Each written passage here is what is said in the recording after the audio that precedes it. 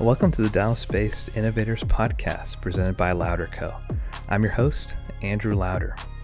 We believe this entire Dallas-Fort Worth Metroplex is filled with people innovating. We designed this podcast to highlight the innovative things those business leaders, entrepreneurs, creators, and problem solvers are doing day in and day out.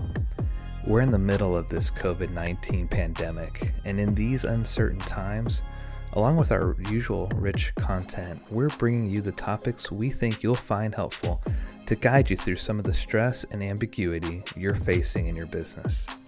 As always, this show is brought to you by my company, Louder Co. We find our clients' profits through artificial intelligence and better operations. To learn more about us and schedule a conversation, head to our website, louderco.com. Take a look at our response to this pandemic, a service we're calling Business Resurgence Services. Things are very different right now. We believe you must reshape your business if it's going to succeed in this new normal. We're here to help. We'll design and execute your new operating playbook so you can get past the uncertainty and get back to profitability. Your comeback awaits. We're about to get the show started. If you like what you hear, subscribe and leave us a review. And now, enjoy our guests and enjoy the show. Hello and welcome to the Dallas-based Innovators Podcast brought to you by Louder Co. I'm your host, Andrew Louder, and I have to tell you, I'm extremely happy to have these two special guests with us today. Two fantastic, innovative minds that have both been past guests of our show. We have Mark Good, CEO of Commerce Basics, and Mike Courtney, CEO and futurist of Aperio Insights. And I'll tell you, we've had a few different offline conversations about this COVID pandemic. And in talking, we said we've got to take this onto the podcast, and we've got to share our thoughts and really share it with you, listeners out there. Perhaps there's some hope, some action items, some takeaways that can be gleaned from this conversation, and really guiding you through this COVID pandemic. So, in this special episode, we're diving into the topic of innovation in the midst of this COVID pandemic. We'll talk through the status of it. Where do we find ourselves? What's changed? And truly how businesses can innovate coming out of this. So Mike, welcome to the show. Thank you. Hey, thanks, Andrew. Good to be here. Good to see you again, Mike. Good to see you. So guys, a lot's been going on. I'm not quite the poetic as the two of you are. I would love, Mark, perhaps let's start with you. I'd love for you to just kind of open things up with, where are we now in this timeline of COVID? What's been going on? And would love to really hear, how would you describe the time that we're in right now? Well, thanks for the introduction, and a pleasure to be with both of you on the podcast today. This is, for me, and I think for almost everyone, an unprecedented situation. I'm a guy who has studied history academically and continued to do a lot of reading on my own in the years since graduate school. And I can't find anything either in my personal history or in the recent past, unless you go back to the pandemic of 1918, 1919, that is quite like this. And this one is even more severe, I think, even than that pandemic. Not so much not so much medically, it may get that dire, but I think because of the way our world operates today, and I know Mike has a lot of insights into this, we are so interconnected. We talk about the butterfly effect, that global supply chains, or even national. I mean, as an example, this is just a sort of an anecdote, but I think most of us can relate to. When COVID-19 broke out in a pork processing plant in South Dakota, okay, that's a long way from Dallas. And then you hear that 5% of the entire national supply chain of pork goes through that one factory, right? And then you hear that supplies will be constrained. And then a few days later, or maybe a week or two later, supplies are constrained because meat processing plants throughout the country, turns out, are hotspots for COVID. Um, I mean, I've not seen anything like this. I don't. This doesn't. This doesn't ring familiar to me. So I think this is a really, really different time, and I think it's really challenging all of us on a lot of different levels. So anyway, I'll stop there, and let me turn it over to Mike. Sure. Well, and Mark, I agree that this is truly an unprecedented time. And the weird thing about events like this is that we can certainly look out and say, well, some of this feels familiar. Some of these things, hey, have we had financial crises before? Yeah, we have. Have we had, health crises before? Yeah, we have. And it's easy to look and say, okay, this is similar to those in some ways.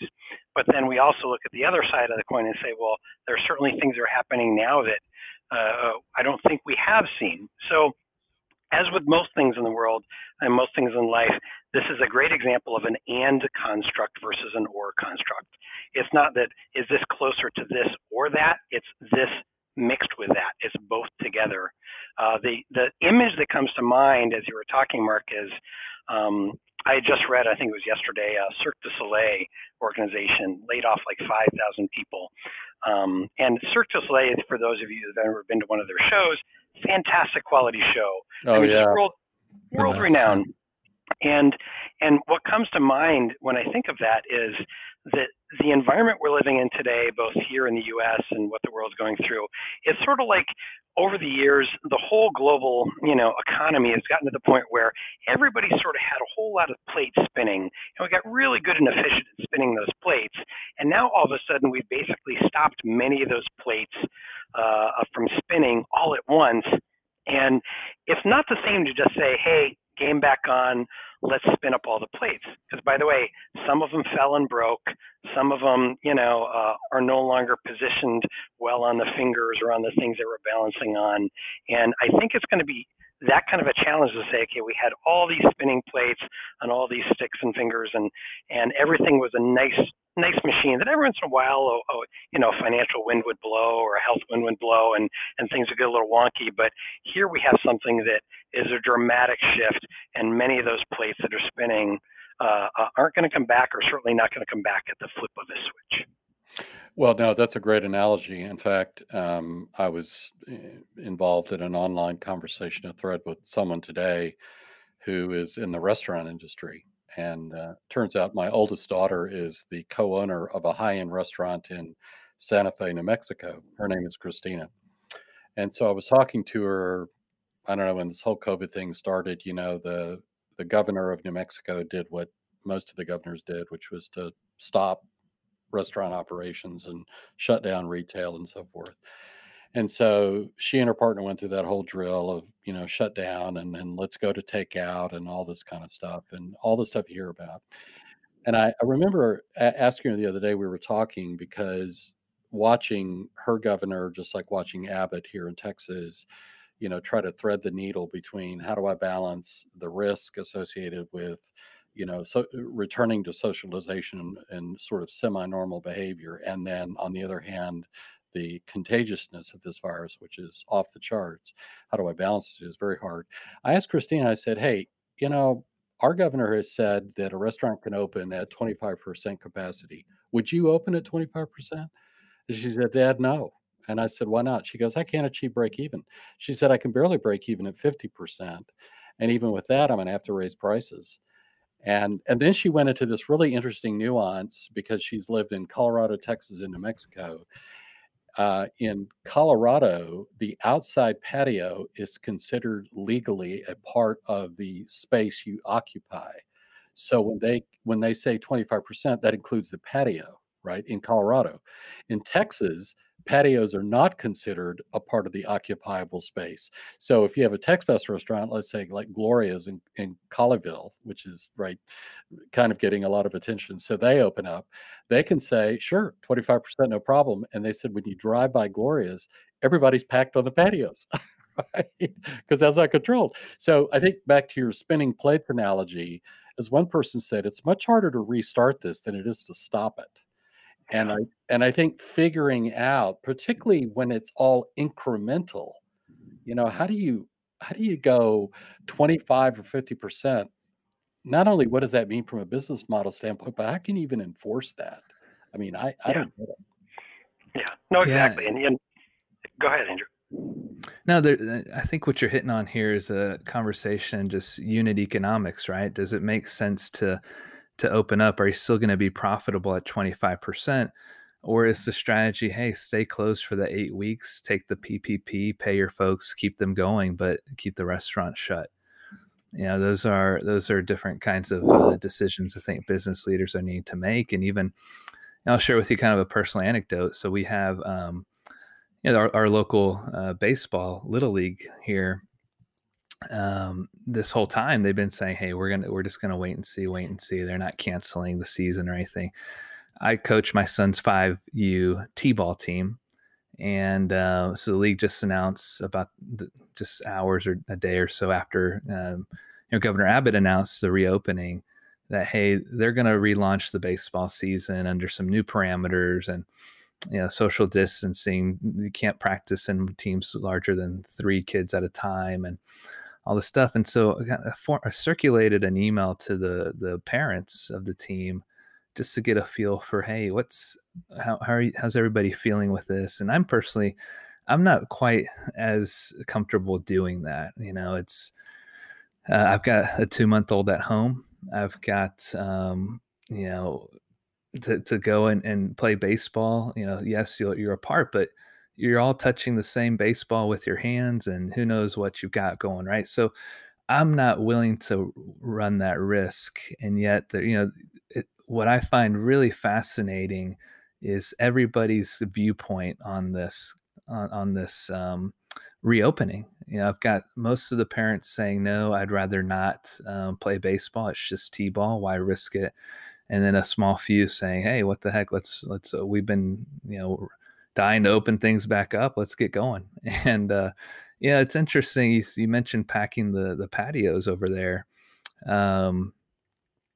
I think it's just I don't know how you actually gauged this, but I'll bet you it's quite a polarizing concept right now between folks wanting to stay home and stay quarantined and those that feel like it's time to just run free. Well, I will draw a couple of points. One, I will reference one historical experience, which I think does apply here, and that was the pandemic of 1819. There was a story I read the other day that the mayor of San Francisco in 1918 did a lockdown just like is going on now. So, and after, I don't know whether it's 60 or 90 or 120 days, people got, just like now, they got lockdown fatigue. And they began to do just what's going on now. They said, to heck with this, we're going to get out. And the event that for them was a sort of a catalyst for celebration was the end of World War I, right? So it's Armistice Day. It's November 11th, 1919. And so the mayor said, okay, what the heck? Go ahead, celebrate. The boys are home. The Doughboys, we won the war, blah, blah, blah, blah, blah. And within, I don't know, a month or two, the number of cases of the flu, they call it the Spanish flu, that broke out just devastated the city. And everyone had to kind of live with the fact that their desire to return to quote normal really resulted in the deaths of thousands of their fellow citizens.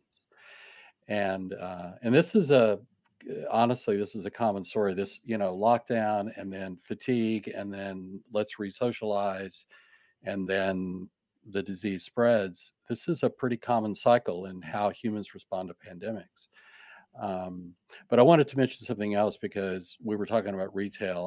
I did a little research prior to this podcast, and there's a data point that to me was surprising because I'm a high tech guy, and so I tend to see the world through the lens of high tech. Uh, the retail industry employs 29 million people, which is 1 in 4 U.S. jobs.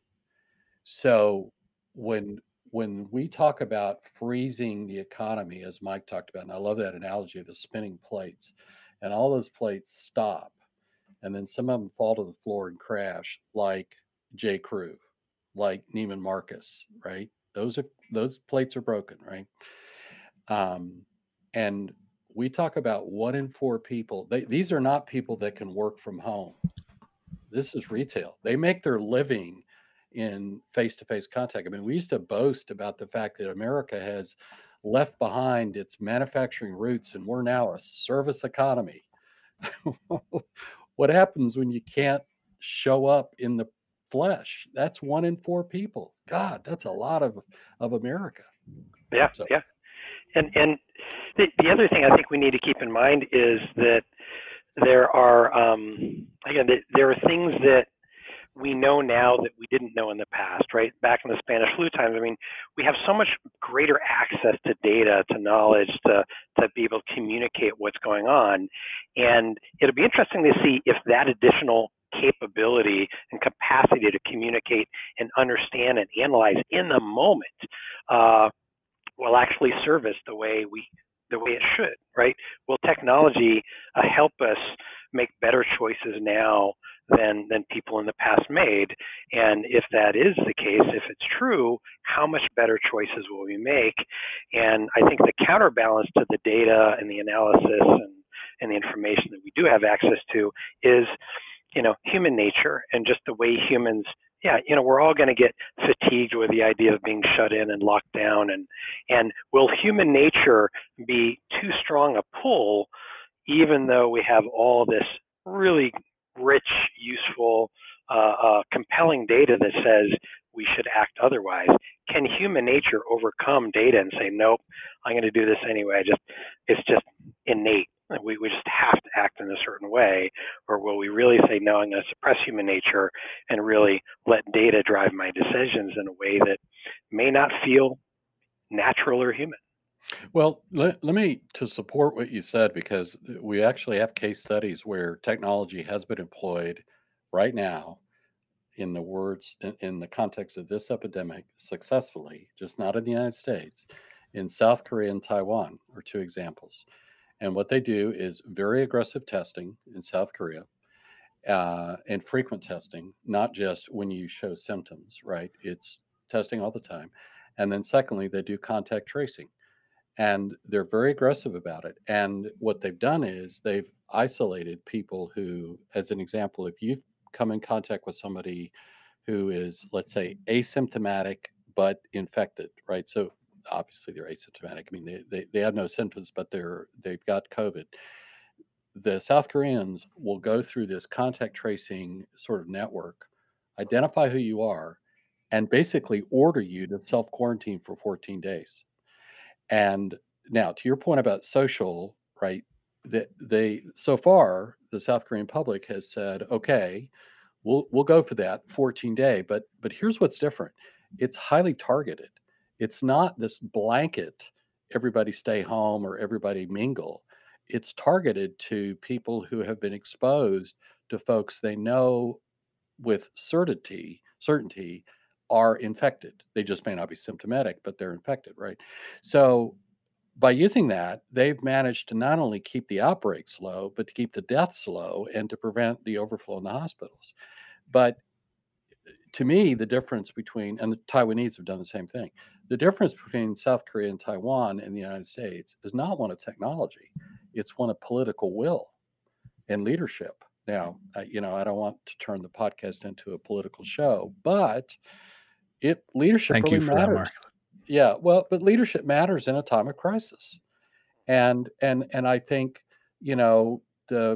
the as my wife and I will watch the news like everybody, and in the evenings when you learn that, as an example, in the last month and I love this example that Governor Cuomo of New York, has given, where governors are competing with each other. The way he describes it is like on eBay, on auction, for limited PPE equipment.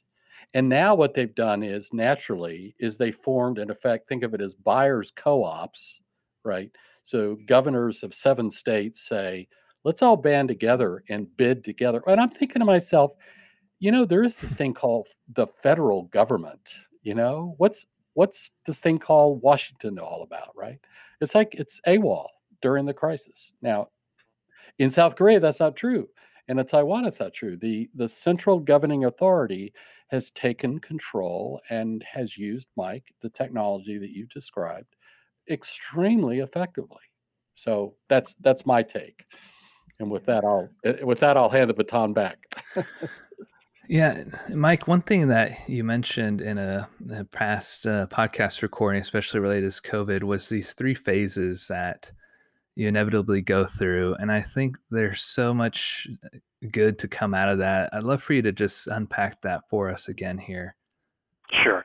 So when I look at what's going on right now, I sort of look in terms of 3 phases, and these are 3 phases that have overlap, right?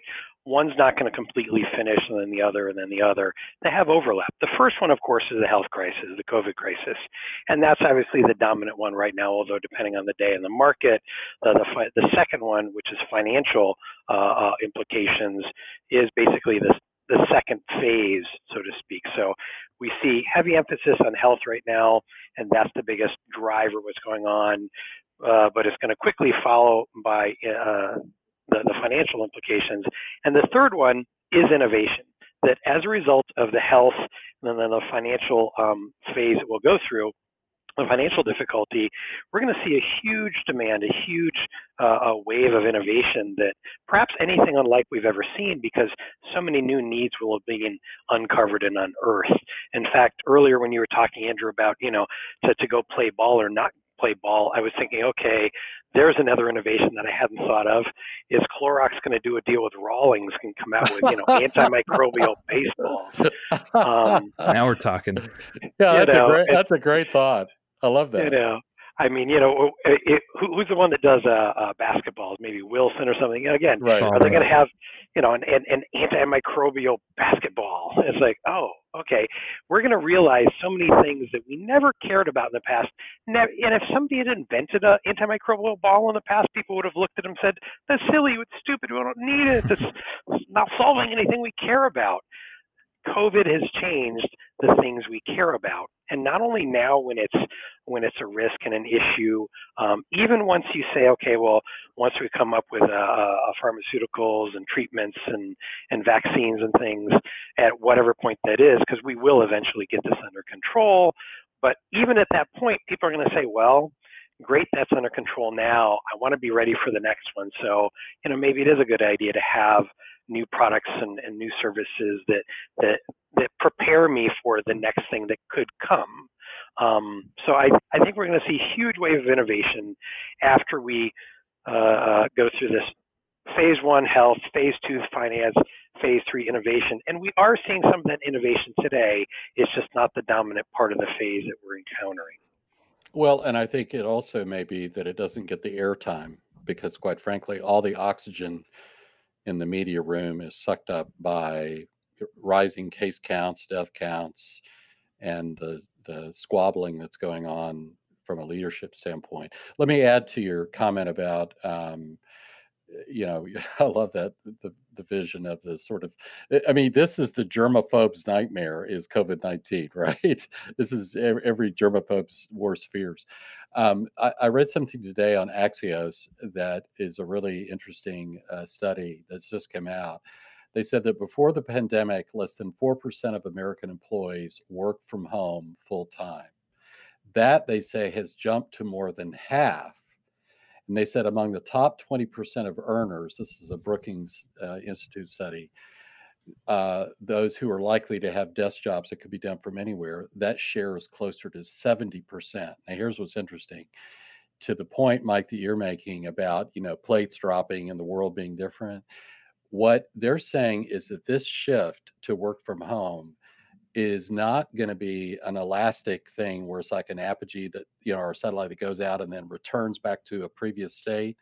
They said, nope, work from home is here to stay. And that even after we get a vaccine, which I honestly believe is going to be 18 to 24 months away, and the all clear is sounded and we can all return to normal, normal is still going to include a heavy element of work from home, because it's become a part of the kind of the work dynamic now. And then so all of the stuff that supports effective working from home, which is a superset, in my opinion, of the technology and the solutions that are here today, will have, I think there will be a lot of innovation. That's my personal opinion. Because I think the modalities of communication, like even this, no, it's still not good enough. And let me take my analogy, which probably to the breaking point. But so in a world where pun intended.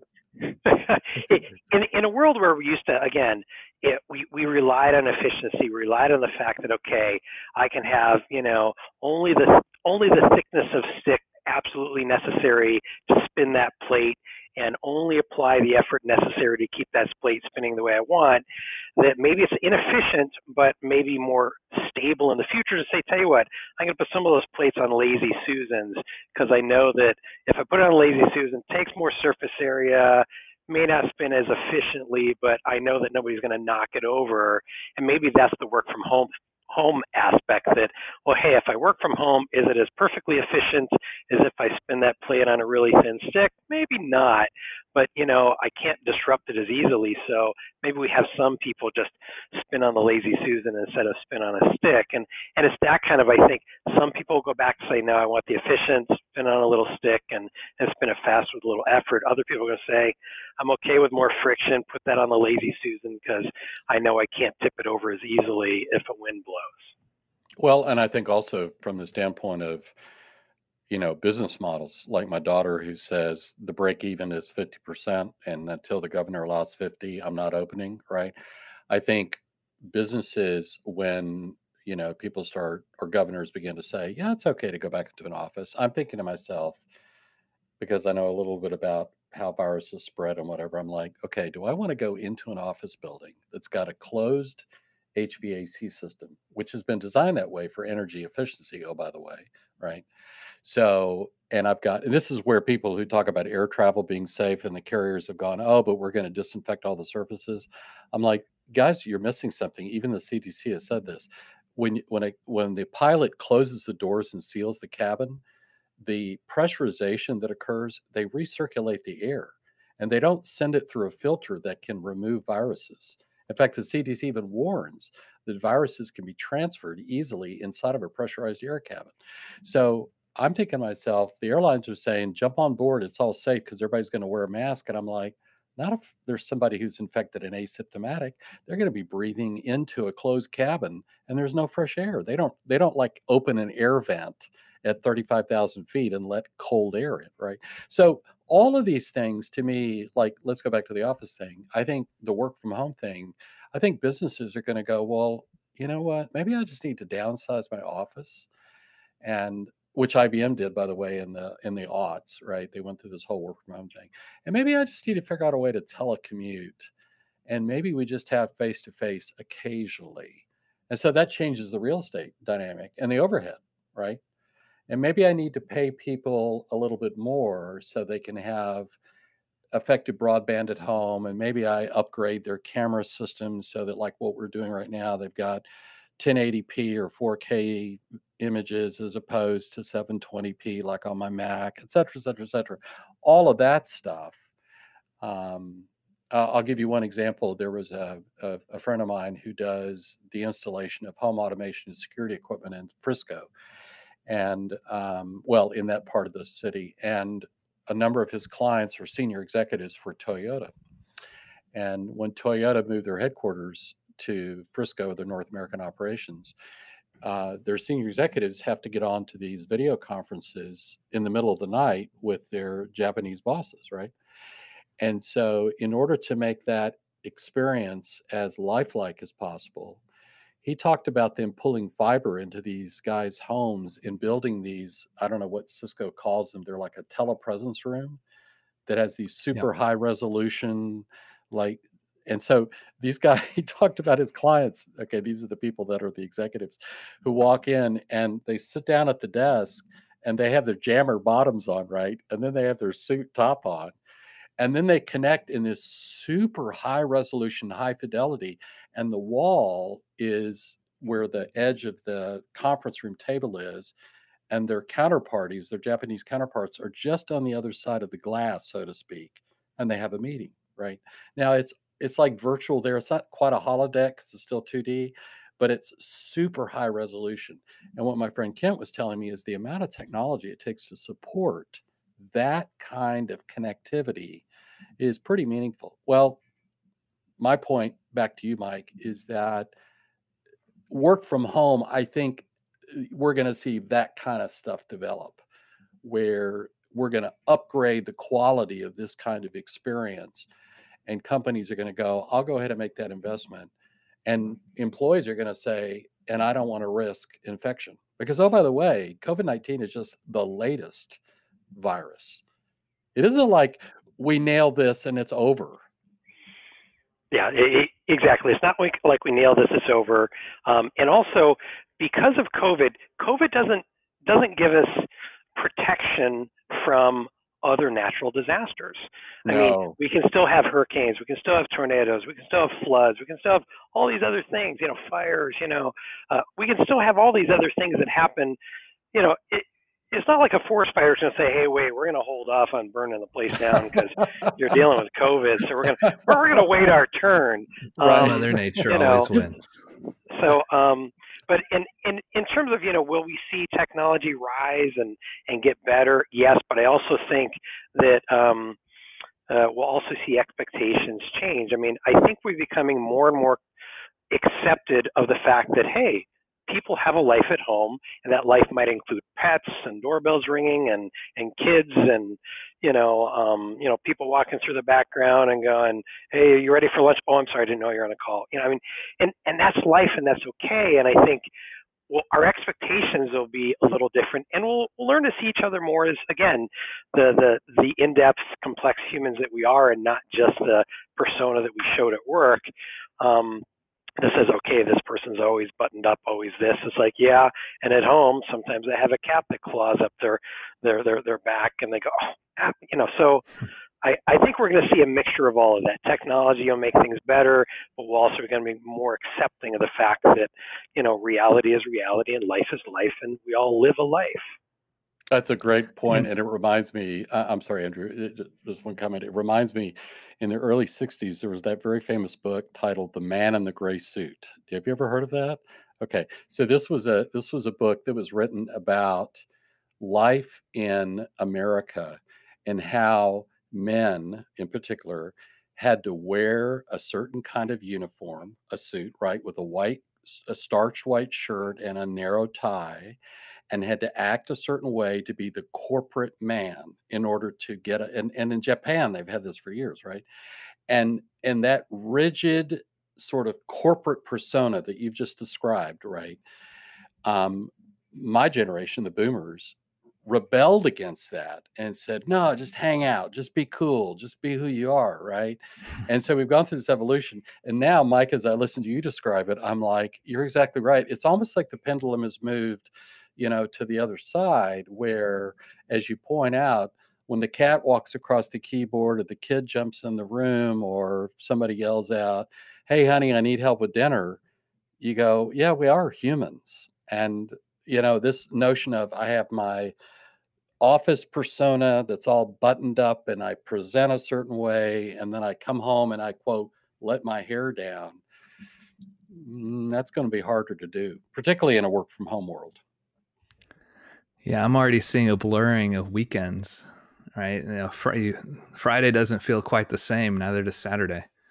But one thought to your 3 phases, Mike, that I'd love to get your take on is, I think with the state of this pandemic, we're likely going to see a difference in You mentioned kind of the timing and the blurring between the phases, but I also view this as, different industries are going to be going through the three phases at very different times. Like you look at the haves and the have-nots, right? I mean, let's pick on Google and Apple. They're the behemoths, right? And yes, they've been impacted from a health standpoint. Financially, they were they were fortunate enough to be able to weather the storm. Plenty of cash hoards there, and so they continue to innovate. They're using innovation to fight the fight against COVID. They're using innovation to help with PPP applications.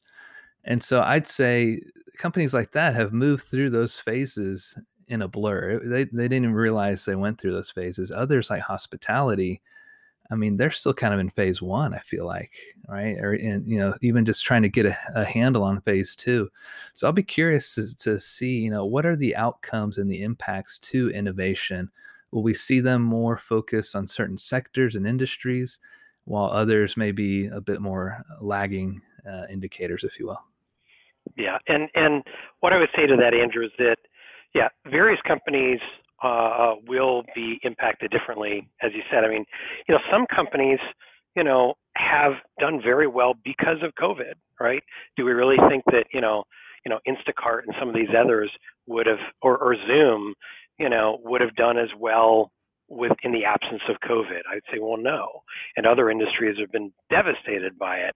So I think what COVID has done is accelerate arcs of change that perhaps were already there, already in motion, and accelerated. Right. Do we think that Zoom would eventually have become more popular than it was 6 months ago? Sure, I think it would have.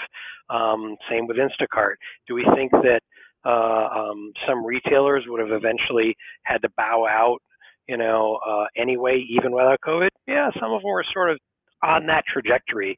We're all going to, these businesses are all going to come up the buffet of innovation at different times and get different servings, so to speak. So it is going to be an uneven exercise, but it will happen. There's so many things that we are going to shift and change in terms of how we think, feel, and act. We're remapping basically how consumers want to do things where they have a choice. We're remapping it because we don't know what's really going to exist post-COVID. We don't know. And just like when a tornado hits and we hear the stories of things that we thought would never go away, even in a tornado or hurricane, and we look out and we're like, wait, that's gone? How did that go? And wait a minute, but the boulder's gone, and yet the little bush that we didn't even want and didn't think would survive a normal storm is still there, or the glass of water on the countertop's still there, but the roof's gone. So I think we're going to find things that we're just surprised in both directions, things that survive and things that don't, and not necessarily much rhyme or reason to some of them. I think, Mike, that's an excellent point. And I think one of the things that, for those people who are listening, I have a bias towards action. So I tend to want to look at the things that are happening and go, okay, let's figure this out and let's develop a course of action. And the reality is, to your point, there's an awful lot that's still unsettled. And there's a lot of questions that are still unanswered. And there's a lot of change that we're watching it sort of like a train. Yeah, I mean, this is a bad analogy, but a train wreck in slow motion. I mean, it's happening, but it's not done yet. And so, when I read or hear people say, oh, what's your new business plan? What's this? What's that?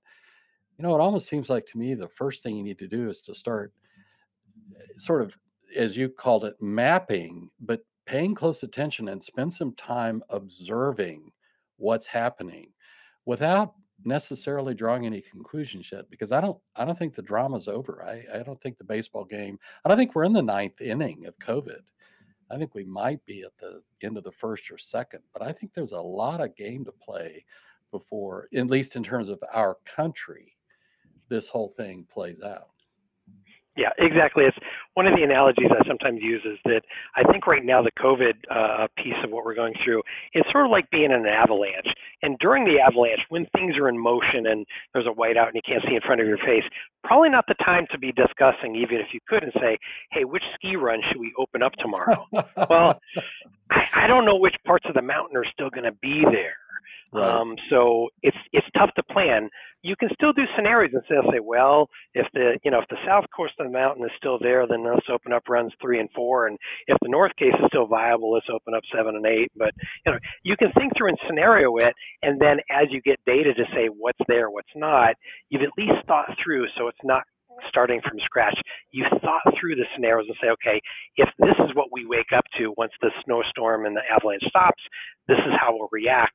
And you can think through that plan of action before the chaos is over, so that once it is over, you're ready to go and say, okay, we already have a plan. We're going to implement plan number 17 because that's what it looks like we're faced with. Go. Yeah, no, I think that's spot on. Andrew, I interrupted you earlier. Yeah, no, I was going to bring up, we talked a bit offline. I'd love for us to bring it up here on the show, which is the kind of the trickle down effect, the impacts of COVID to the economy, not just here nationally, but potentially, obviously, globally.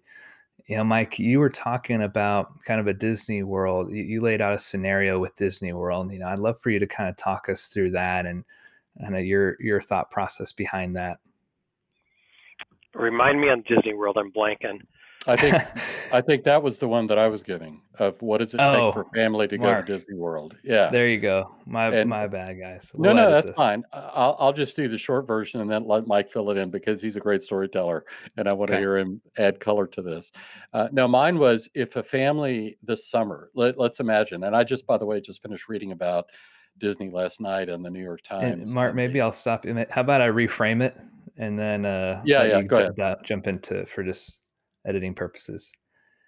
So, Mark, one thought I wanted to bring up that we discussed offline, I think would be really valuable for our listeners to hear is the scenario you laid out on Disney World and the impacts, the reach that even just a trip to Disney World and the impacts that the pandemic is having on travel, on families, on hospitality. Talk us through that. I thought that was fascinating. Yeah. So let's imagine that, and I'm sure the guys in Burbank at Disney would love this to be true. Let's imagine that they got a pass from the governor of Florida to open up Disney World, right, as opposed to Disneyland in California. So let's kind of trace what has to happen. So the first thing is you have to have people that, first of all, have the income, the discretionary income to travel, right? So you've got 1 out of 4 Americans in retail, and retail's taking a hard hit. So you're not going to have many retail families going to Disney World, right? They're going to be hoarding cash. So it's probably going to be the people who've been working from home in maybe a high-tech job or something where they could do that. So the first thing is they go, okay, do I have the money and do I want to spend the money? And there's a lot going on about whether people do they want to spend or do they want to save? The indicators right now from the Fed is that saving rates are going way up in the United States and spending is way down. But let's assume for a moment that we have somebody who said, no, I'm going to go to Disney World.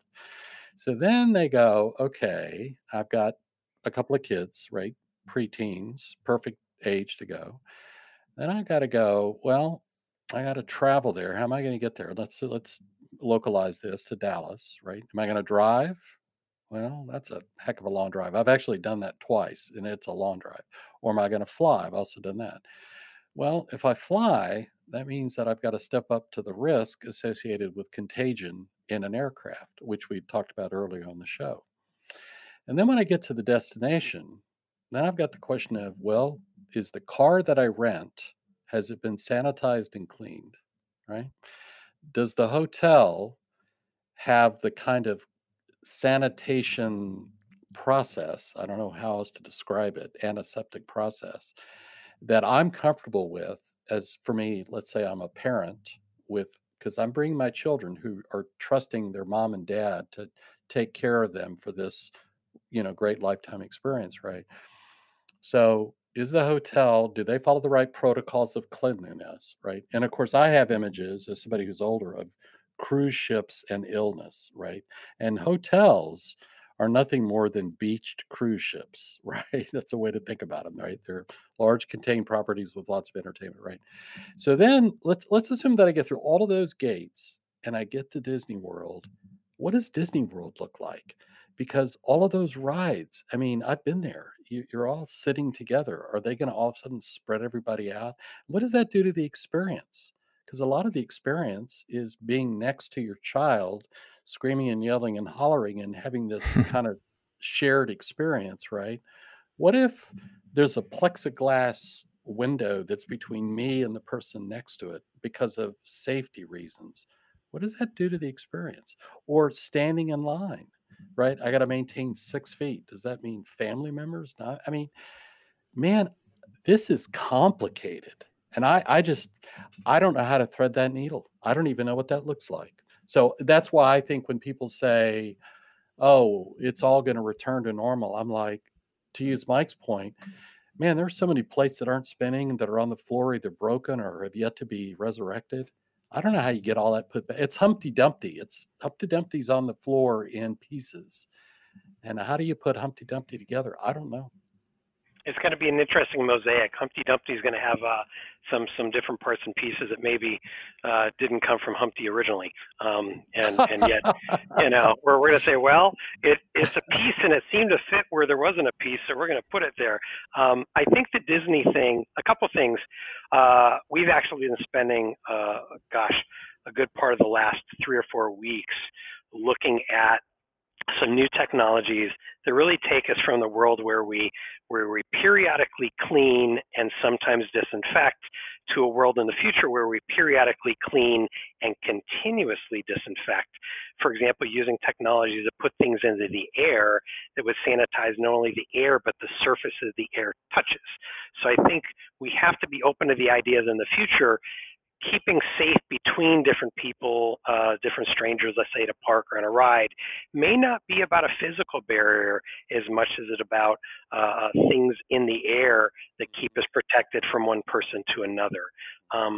The other point I wanted to make is that I think when things are chaotic, it's helpful to think about what we call the timeless needs.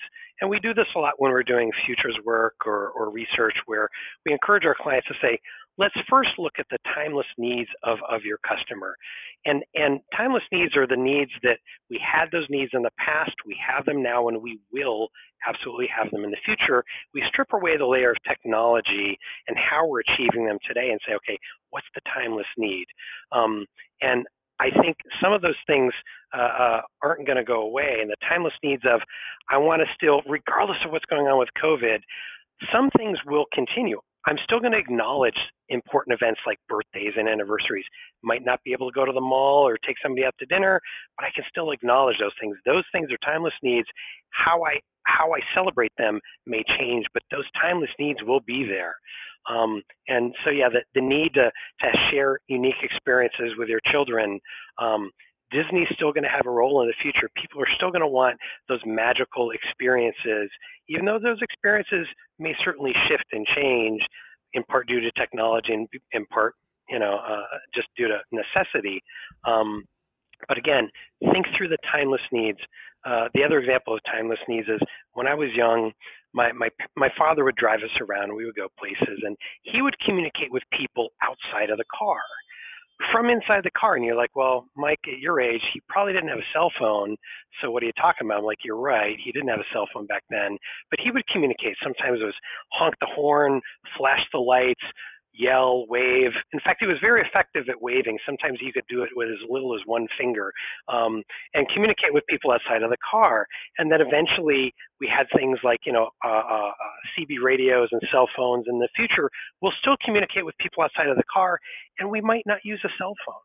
And we might not even honk the horn or flash the lights or yell.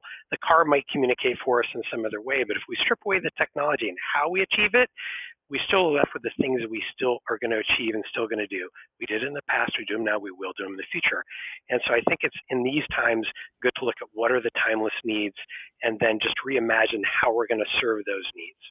I think that's an excellent, and I love that phrase, and I think that cues us up for our, what I want to call our next episode, is to talk about timeless needs. That's really a marvelous phrase, and after this podcast recording is over, I'm going to go think about timeless needs. That's a great phrase, There Mike. you Great go. turn of phrase. Yeah, I love that.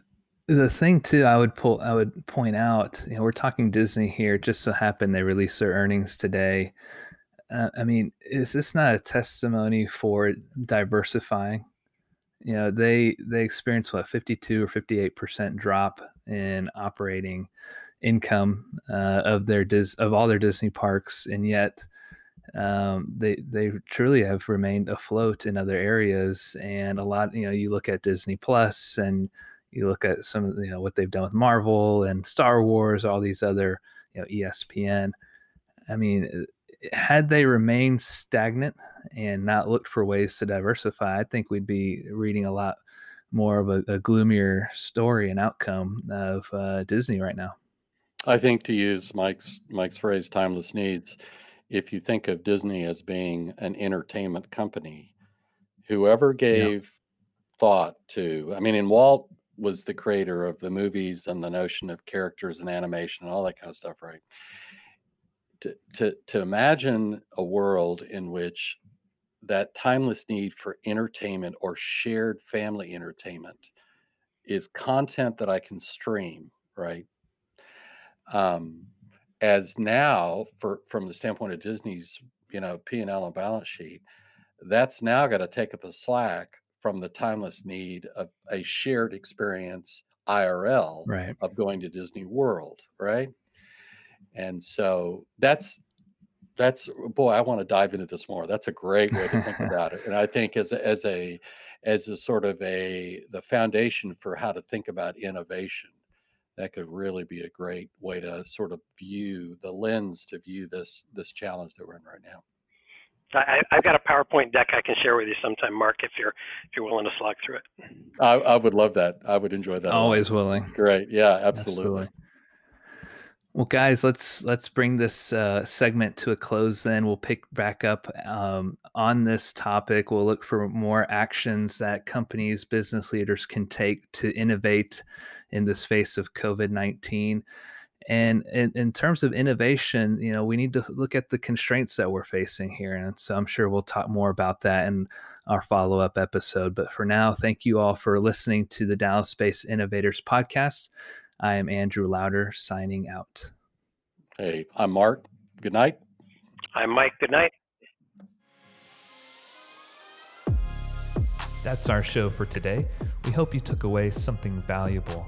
Be sure to visit Louderco at louderco.com for more. Thank you again, and stay tuned for more from Dallas-based Innovators.